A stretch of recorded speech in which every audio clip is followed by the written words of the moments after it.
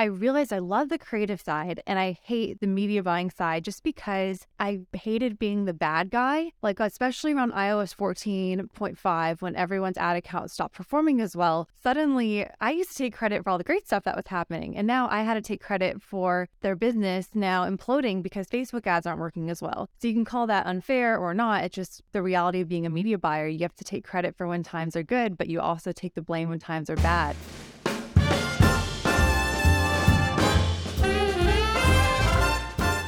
This has been a long time coming. We are back. Nick Shackelford, Josh Johnston, my right-hand man, and the one, the only, the social Savannah. And this one, look, this has been something that I've been wanting to do for quite a while because in our, I would say like working life together, Savannah, we joined on a rocket ship together, a common thread. Then I went off and went to start to do the structured, and then Savannah kind of followed in a very similar but yet different footstep and direction, and she went on to build a rocket ship around her personal brand, which is just something that I have a lot of respect, love, and admiration for because I've done something similar, and I've seen her do it in a way where she's literally carved out a core niche and industry that now a lot of other people are trying to replicate and kind of build behind. So I have to ask, Sav, how are you doing today? I'm doing so good. I'm so glad to see you and talk to you. It's been too long, so I'm super stoked to be here. Well, it was long, but it's by design because you've been building, and it's been an interesting place because when we started on, this was common thread, I would say 2019, 2020, and this was a time where we were building a large area of the department, which was paid social specifically, right? And in that area, you always had very firm and confident beliefs because your title was at the time media buyer, but then it quickly moved into a little bit more of a managerial area. What was that path, that common, that you were really like, this is why I actually started to live? Because I felt like I watched you fully commit to the position and start to enjoy it at that time. What was it? Why did you commit? Yeah, I think going from a media buyer to being a manager of media buyers was definitely a big shift, but something that I really enjoyed because I really do enjoy the process side. And I think with media buying, there is a lot of process behind it. Like, how do we set up the ad account? Do we do CBO versus non-CBO? What type of creatives? So I really enjoy teaching people repeatable processes, which I think is why when I went off to do my own thing, that really resonated with me. Like, how do I build processes that people can repeat and that are successful? So I do like that managerial side of owning a business or operating a business. Are there certain things that you learned over at Common Thread that really carried over into Social Savannah today? Like, what were some of those couple things? So I'm sure you had great managers, you had great leaders over at Common Thread, as it is a exploding business, especially during the time that you were on there. But what were some of those best practices that you carried over into your own business? Yeah, I mean, it was such a hyper growth time. Like back in the day when we would all be in offices together, just to be in the same room as Nick and other people who were top media buyers, just being able to like sit there and absorb and see what they're doing, bounce ideas off of. That's something that I will always cherish and really remember all of the things that I've learned there. Just throwing ideas off each other, debating. I would say a lot of it was fights between Nick and I. Were like, we should do this, shouldn't do this, don't do this. But that's how you get better, is having that interaction and challenging each other of like, wait, why are you doing this? Or why aren't you doing this? So that's something I really do miss. I think, Josh, on that end, brother, like when Sav came in, and this industry is tough, right? This industry is tough because it's heavily dominated by men in this space. And when you have such a strongly opinionated yet accomplished woman come in and be like, actually, this is how it should be done and where it needs to go, it was so accepted, and it was something that was so seen that I think Savannah, when she was at Common, because she went from strong media buyer in really, really quick into management, and then went back into kind of always buying media and media buying herself, into kind of a little bit of a managerial area as well as you started to build out the team. Sav, can you talk to me about that position of going, okay, it's time for me to leave. It's time for me to go do my thing, and balancing, I want to media buy, but I also want to build, and I also want to be a freelancer, but I don't want to be an agency. Mm-hmm. There's so much right here. Totally. I mean, not to toot your horn, Nick, but you were really an inspiration for me. I mean, watching you have your clients, like your side clients at the time and how that grew into you being like, no, I'm going to do this as an agency. And of course, all your speaking engagements, like I saw you as like, okay, this is someone that's taken everything that he's learned here and is using that to launch his own thing and become a public figure. So I kind of saw you as the roadmap of, okay, there's things I need to learn. And once I become proficient, how can I then begin to market myself in and do it myself? And that's how I felt at the time. I was like, well, I feel like I've learned everything I can here. And if I'm able to get my own clients, then what's stopping me from just working with the clients one-on-one? Like when you work in an agency as a media buyer, they're almost like your built-in sales team because you don't have to worry about getting leads. But ultimately, when you're working with them at an agency, the clients, it's really not much different than if you were to be a freelancer. So once I was able to nail down the lead generation side, once I started posting on Twitter, getting interest in people wanting to work with me, speaking at events like Affiliate World, then it was like, okay, I can have a few leads come in and I feel confident enough in my abilities. And once I get those leads, I can nurture them and do good work for them. So that was the biggest leap, was making sure, do I have a solid lead generation source before I go off on my own? So in going towards the media buying, freelancer versus agency question, one thing when I started the Social Savannah in the beginning of 2020 is I was like, one thing that I think brands really want is to work directly with an expert. When they work with agencies, sometimes you're handed off to someone lower level. And so my whole pitch was, no, if you want to work with an expert, work with me directly. I'm going to be on the calls. I'm going to be in your account. And so that was a way I was able to separate myself from every other media buying agency, was trying to position myself as hire an expert directly. And I think this was even before that was really a mainstream idea, because now in 2023, everyone hires freelancers and people have teams all over the world, where back then people still wanted to go into an agency office and shake their hand and have conference rooms. So it was a bit of a novel idea at the time. Clearly it's working, right? Like we've seen the brand that you've been able to build. And most recently, you signed a deal with Nike, which is literally like the North Star goal of all agencies everywhere, of just like, I want to work with Nike at one point in time. What was that kind of like, being able to sign them? Can you talk a little bit about that process of like the first conversations you had with them? Did they approach you?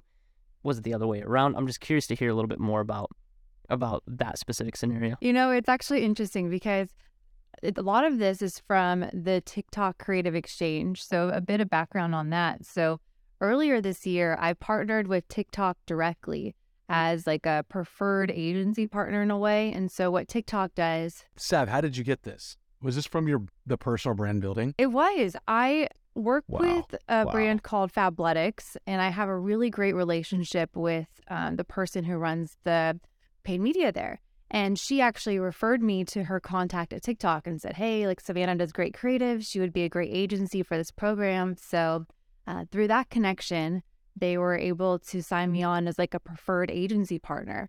And this has been a huge part of my business in the last 6 months, where essentially TikTok hands me a lead, like right in my lap, and says, here you go, do make 8 ad creatives for them, with the goal that they'll use these 8 ad creatives to scale their TikTok ad account. So TikTok essentially identifies advertisers that they think that if they had some additional creatives, they could scale more. And so TikTok structures it in a way where if a brand can commit a certain amount of ad spend, then they get these free creatives from me.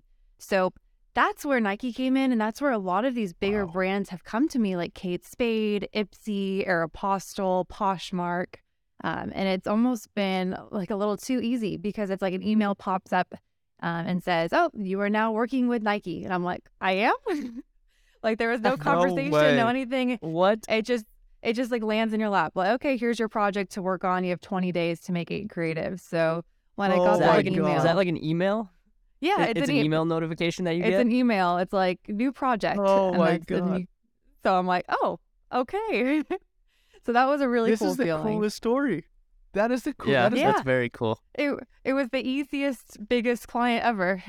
This just goes to show that like so many people, like I literally have this message sitting right here on the screen on LinkedIn going like, I'm a small agency, I'm a small team. How do I get clients?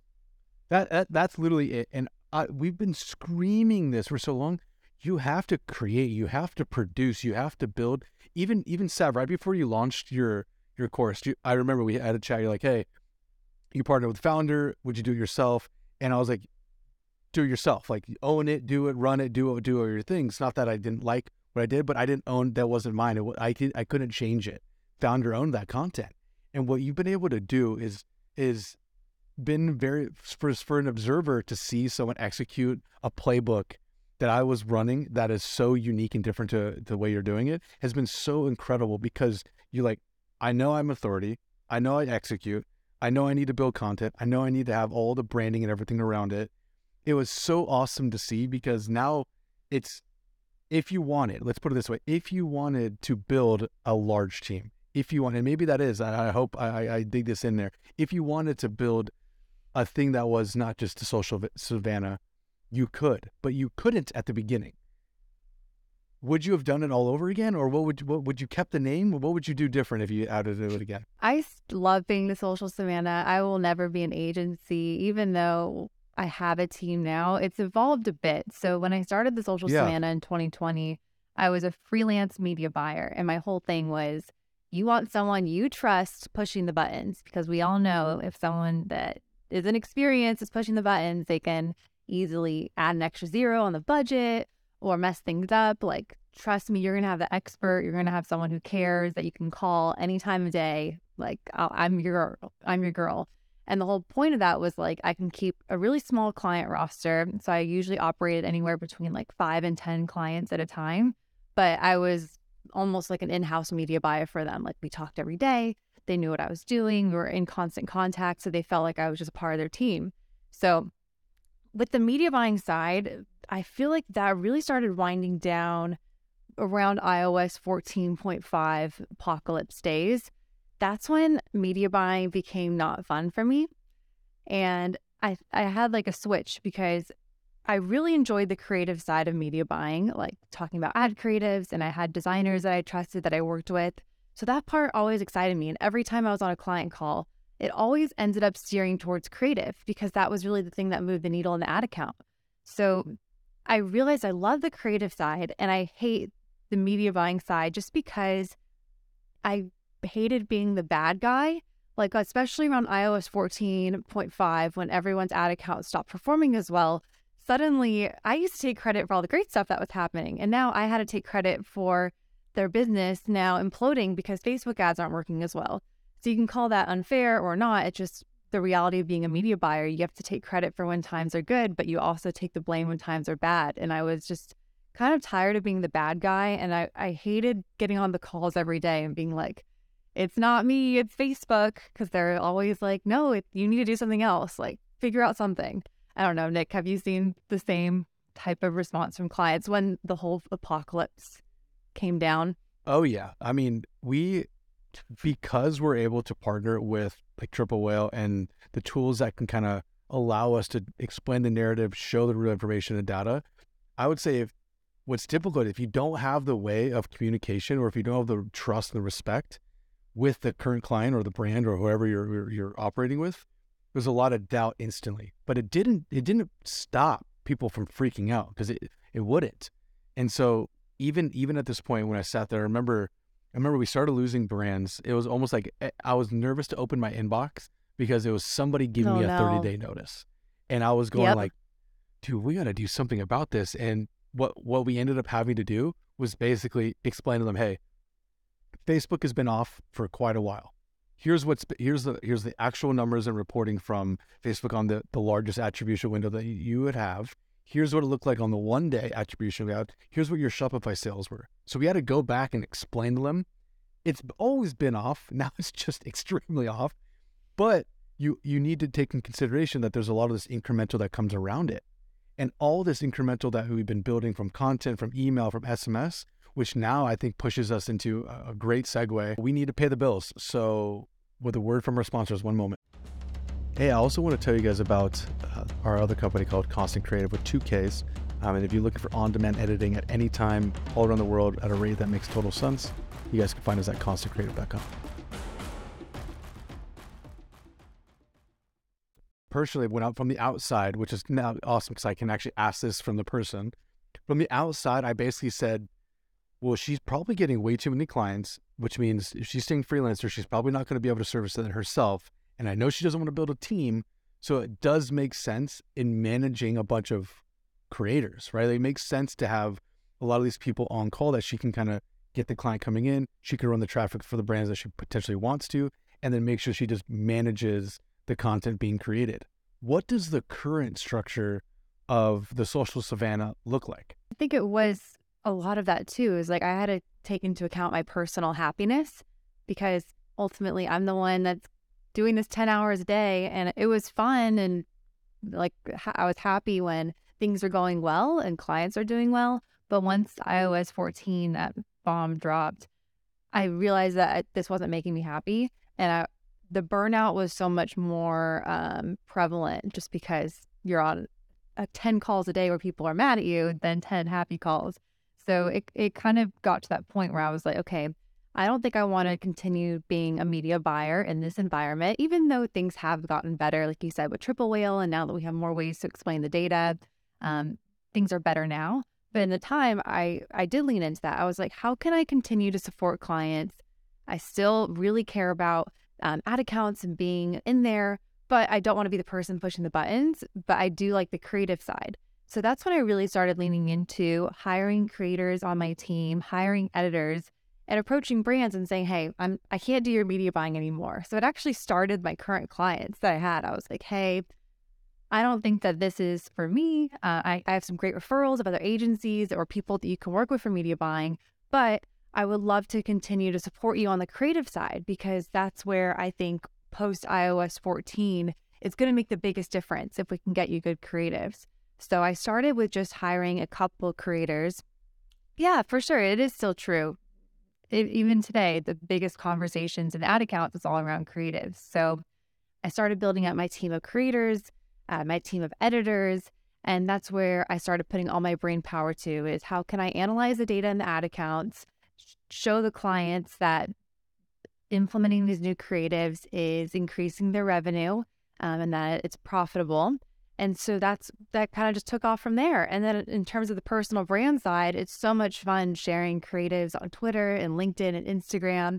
Everyone can get behind sharing and commenting on a great ad and talking about why they love it. So it's an infinite content stream, because every time I make new ads, I post it on Twitter, get feedback, I get shares from that, and I get new clients from people seeing it on Twitter and LinkedIn. So that's worked out really well for me.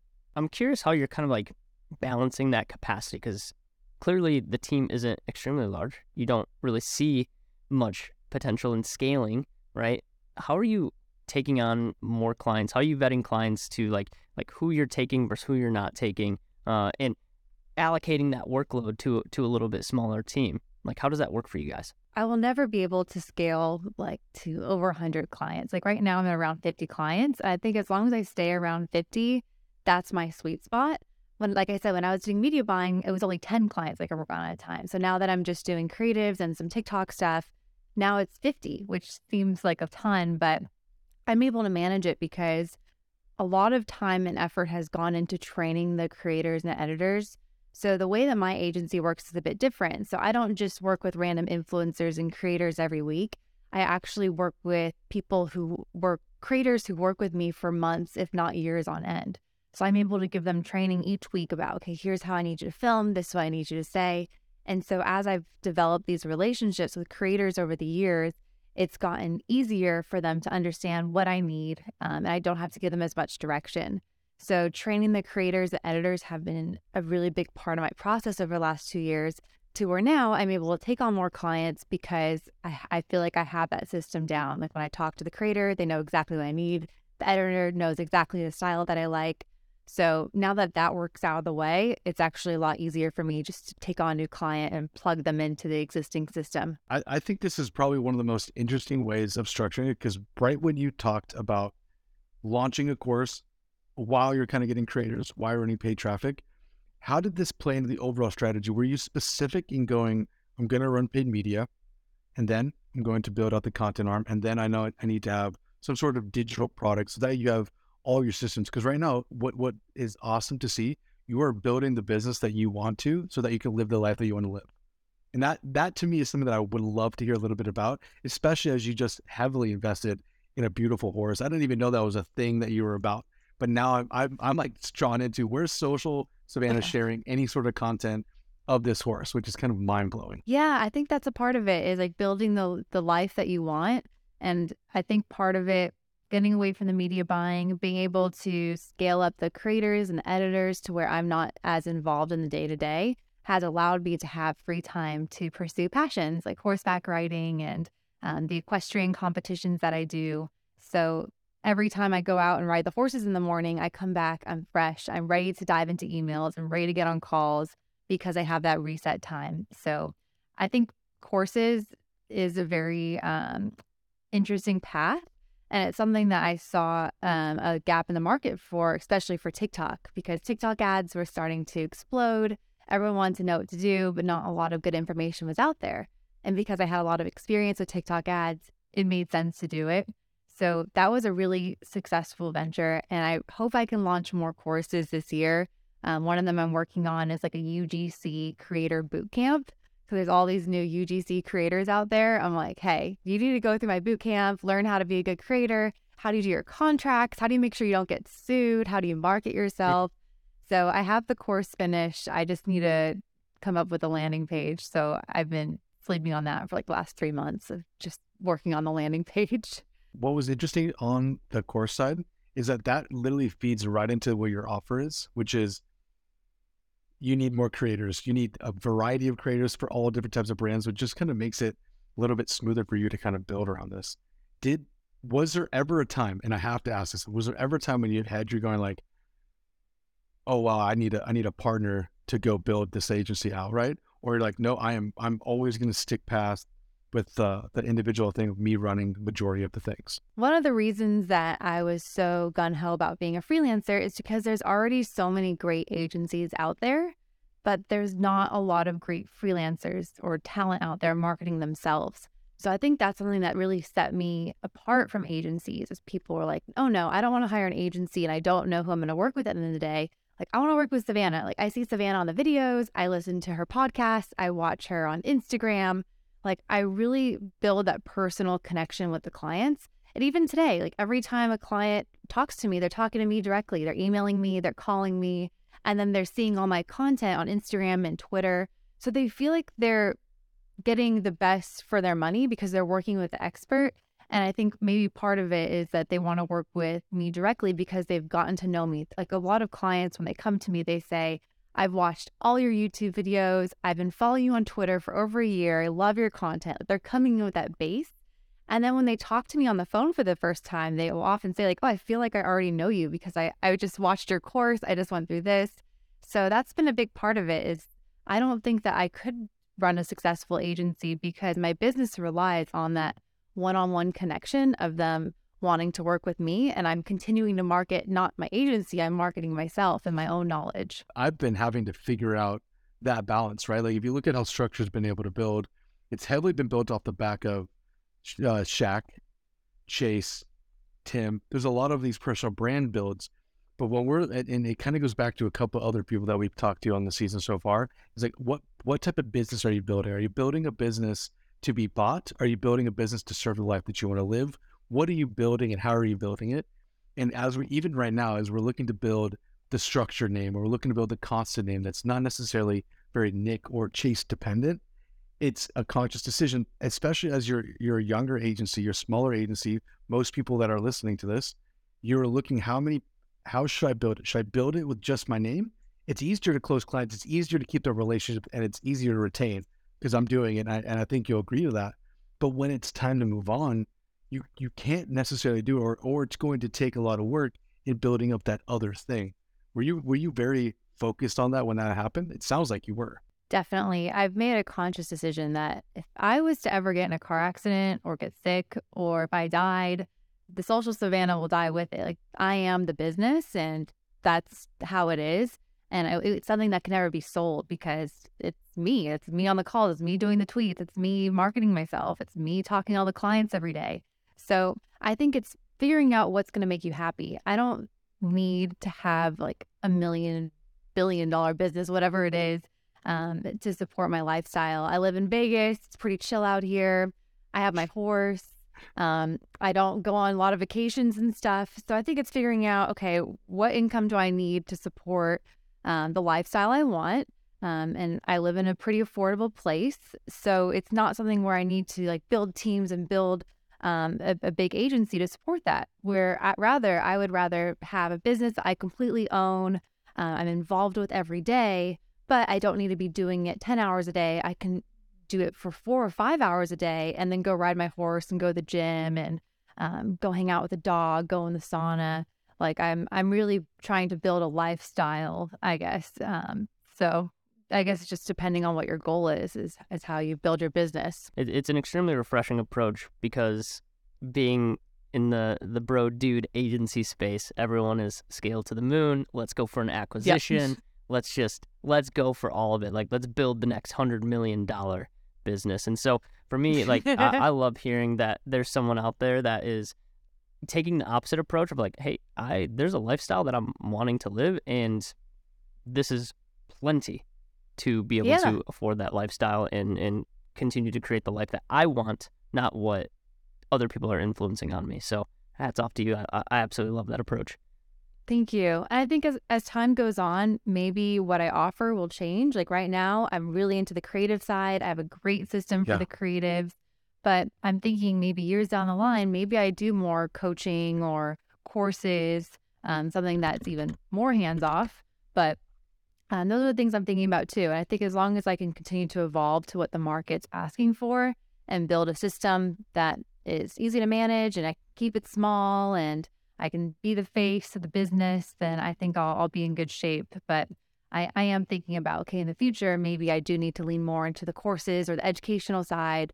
Those are things I'm thinking about as well. It's been funny to watch the specificness that you've done. Like you built it in a way where you're like, you don't really compete with too many people. People can partner with you. People can refer you. You can refer other ways. That had to been part of the overall strategy too, because I think the more brands the more agencies that they think, who can I partner with? How can I get deal flow from partnerships, or how many I can refer them out? That has to be one of the main lead sources or partnership sources that you have right now. Yeah. I do have a few agencies that will give me leads, but honestly, a lot of it comes from Twitter brands directly. Or like I mentioned, the TikTok partnership has been huge for me. Yeah. To where they're like, okay, we have identified that Savannah can make good ads, and here's an advertiser that if they had some better ads, we think they can spend more on TikTok. So I think partnerships like TikTok has been a huge part of my growth. And yeah, I hope other agencies can see me as maybe not a competitor, but maybe an asset. And a few of them have, where they're like, hey, we'll handle the media buying. We're going to handle your email, everything else. But we know Savannah does the best UGC, and we don't want to do that, or we don't have the system for that. So I do have a few agencies that will consistently send me clients. But a lot of them are just brands direct from Twitter saying, hey, I saw your ad. I watched you on YouTube. I love your stuff. Now LinkedIn is blowing up. I'm seeing Nick every day on my LinkedIn feed. Nick and Chase are killing the game on LinkedIn. So I'm trying to get more active there so that I can continue to get in front of more brands. When you go into creating for yourself, you have a great system for everybody else, but is your system of creating for yourself pretty good too? I'm very curious. No, I would say that I purely rely off of like jealousy to make content. Like if I see Chase posting, I'm like, oh crap, I gotta post. So it's really same. I see other I see other creators or other agencies. I see them consistently post, and it's like, crap, I need to get on their level. So I thank you, Nick and Chase, for kicking me in the butt every day to do that. If I didn't follow all of you guys, I probably wouldn't do it. But I see you guys post. I'm like, oh, they got 1,000 likes. Like, I'm gonna come up with my own thing. So that's my system: is healthy jealousy of other people's success on LinkedIn and Twitter, and like, how can I one up their thread? I think we're all still chasing Chase. You know, we will all be chasing Chase forever. Oh, forever, dude. So Chase is one of my absolute best, literally best friends. And because we're in the chat, we're in conversation. He just broke the other day. He broke 100,000 followers on LinkedIn. Amazing. 100,000 followers on LinkedIn, which is something that we would never have talked about in the life of our existence. I was never like, oh yeah, I can't wait to go to LinkedIn today. That's a sentence I'm not saying. I wasn't saying that. And then I started seeing in the channel like leads. I'm like 2, 3, 4. Like, I was like, what are you doing, dude? He goes, oh, I'm taking this from Twitter posts and rewriting it. I'm using ChatGPT. And I'm sitting there going, you're insane. And so we have a DM list, right? So he sends me a message and every day he's like, can you get this one? Can you get this one? Can you get this one? And I was like, dude, talk about jealousy. I get it like 4 different times. And if you follow him on all the channels like I do, it's funny. Shanice used to tell me, she sent me a message. It was like maybe early last year. She goes, do you think Chase would be mad if I unfollowed him? And I go, first off, no, but why are you asking? He goes, well, I'm getting a message from him on Facebook. I'm getting a message from him on Instagram, LinkedIn, Twitter. I'm all over. I'm like, yeah, you can unfollow him. He does not need you in his audience. But it is something to say. People forget that top of mind. There's a reason why we run ads, right? We all run ads. And I posted this the other day. We all run ads and we all share content because if you are not practicing what it is that you're actually selling, what are you selling? Like, if you can't sell yourself, if you can't create for yourself, if you can't understand what's happening in the market, how are you going to convince someone to write a 5, 10, 15, 20, $100,000 check for you and build with you? It's really difficult for you to stand up and be, hey, I can focus on, and I know the argument. The argument is I'm focused on my business or I'm focused on my client's business. I'm not focused on my business. I don't need business. And I go, sure, maybe to a degree, but that only gets you so far. You have to build for yourself. And especially as a creator, the coolest thing about content, and I know this because of the constant creative side, the coolest thing is that we always have something to share. It just is up to us to take the time to do an ad breakdown or to take the time to share this and talk about it. And that process is something that we all have to take so serious, especially coming into 2023. Like whatever we're about to go through, whatever about to happen, the one thing that I'm not going to be able to take away, which I know you both, Josh and Savannah, believe in, is the personal brand and reputation that we've been building for the last couple of years. Totally. And so for anything in 2023, I believe that it really is going to be LinkedIn and it really is going to be Twitter. And I would even say that for you, Sav, I think you could post more. I think you could do more stuff. I could. And I have a daily task now that says like post and I have to check it off every day. So that's helped me too, not be complacent. Actually having it on my task list every day. I do think I could post more, and I would make the argument of, I'm, spending too much time with my clients to post more. So I totally get that. And I've gone through phases where I didn't post for weeks because I was just so heavy into client work. But now that I have my daily task to post, something is better than nothing. It doesn't have to be the next genius thread or novel idea. I think that's something that I've had to get over is like not every post needs to be a winner. Like if you spend an hour on a post that flops, like why not just spend 10 minutes and get something out there than putting it off and saying, I won't do it because it's going to take me an hour to do. Like make it a shorter time period and don't worry about the result as much. Thank you for prompting this because I was reading both on LinkedIn and Twitter. People are trying to talk about what does the creator economy look like? What does creation for brands start to look like? And as someone that employs a lot of creators and does a lot of edits, do you have thoughts on what you think 2023 will look like, especially from the creator standpoint? I think it's going to be a rough year to be a creator. And I say that because I think the market is so saturated with creators now. I go on Twitter, LinkedIn, I see so many UGC creators, which is great, but I feel like they almost missed the boat. Like that boat has sailed of like being able to go on Twitter and start posting your UGC and get brands to talk to you just because it's so saturated. So I think that how I'm positioning myself to stand out is really in like the quality of the edits, the hooks, like doing things that someone can't do, just picking up their phone. Like we do a lot of post-production stuff with the ads and coming up with like a really good script and the great lighting. So we do it to a much like higher degree, I would say, in terms of the quality. So that's how we stand out from like every other creator just picking up their phone and shooting stuff. But I think it is going to be a rough year to be a creator just because of the competition is insane. And I think that it might just be a race to the bottom with UGC creators. Like, okay, I'll do it for 100, or I'll do it for 50, I'll do it for 25. So that's something that I'm predicting. Do you think that with the rise of AI, do you think it affects you guys at all right now? I have my biased opinion that I'm going to respond after you for sure. It might. I mean, it doesn't today. So as of today, I still have a job, but maybe in the future, it's a AI generated face and they know exactly where to put the TikTok text and do the transition and the animation just like we do. So if a robot can do that, kudos to them.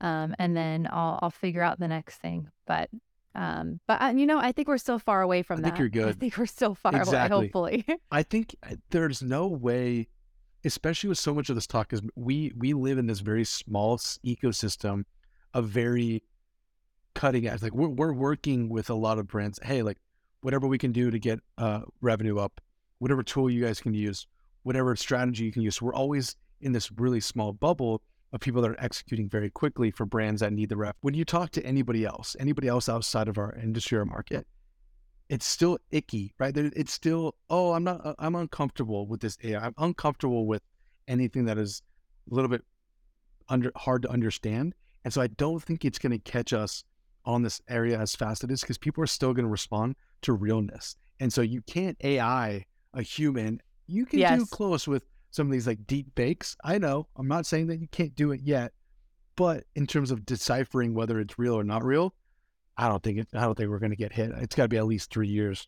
I think so. I think it's years down the line. And like you said, authenticity, that's all that what we do is for UGC. Like, how can we do an authentic review, being excited about it, sharing your testimonial? I think that it's still too far away for AI. And also the creativity part. Like, all AI does is take inputs and then see what's like the most common variables to give an output.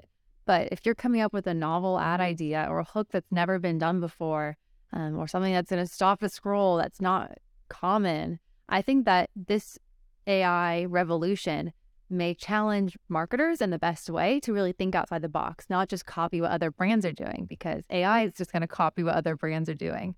But how can you come up with the next big thing? What's something that hasn't been tested yet? So I think that creativity will always be needed. And then AI will copy it once it blows up, but be that person that comes up with the novel idea. As we kind of like wrap up this specific episode, I think something that Shaq does a really good job of is always bringing, one top tier people onto this podcast. But what we're starting to see is this emergence of more female entrepreneurs, more females in the marketing space. I'm just curious, like, is there anyone that is like coming to top of mind for you that you're like, man, like watch this person, this female entrepreneur, this female marketer in the space right now that you're just like, this person is doing something special? For sure. So my friend Dara Denny, who I also have a podcast with, so a little shameless plug there. She has a really great YouTube channel of sharing paid social tactics, really cutting edge in terms of Facebook, media buying, ad creative strategies. So whenever anyone asks me like, hey, I want to learn about elite media buying, what course do I buy? I say, nah, just go to her YouTube. She'll explain it all. So let's go. She's someone that I think will continue to build as like a big prominent female in this space. When you talk about creating content and creating a name for yourself, she's right there with you on that, right? On the production quality, on the consistency quality, on content where a lot of people are looking for specific, like, what does an ad account build look like at 5,000? What does an ad account look like at 500? Like the way that she writes, it's so market friendly. And I always find it interesting for her to balance the work at Thesis versus the work at Dara. Like, Dara, who is who? And I look, we've all gone through that. You went through it. I went through it. There's a time where, and I remember what they asked was like, is it you and the company, or is it the company? And once you make that decision, you got to go all in on it. And it's something that I'm excited to chat with her on when I get on this. But Sav, I'm very grateful for your time. Very grateful for, where can we find you? What do you have to talk about? Anything interesting that the audience can grab from you? Of course, you can find me on Twitter. That's where I'm sharing the most content. That's social_Savannah. I am on Instagram at the social Savannah, LinkedIn, Savannah Sanchez.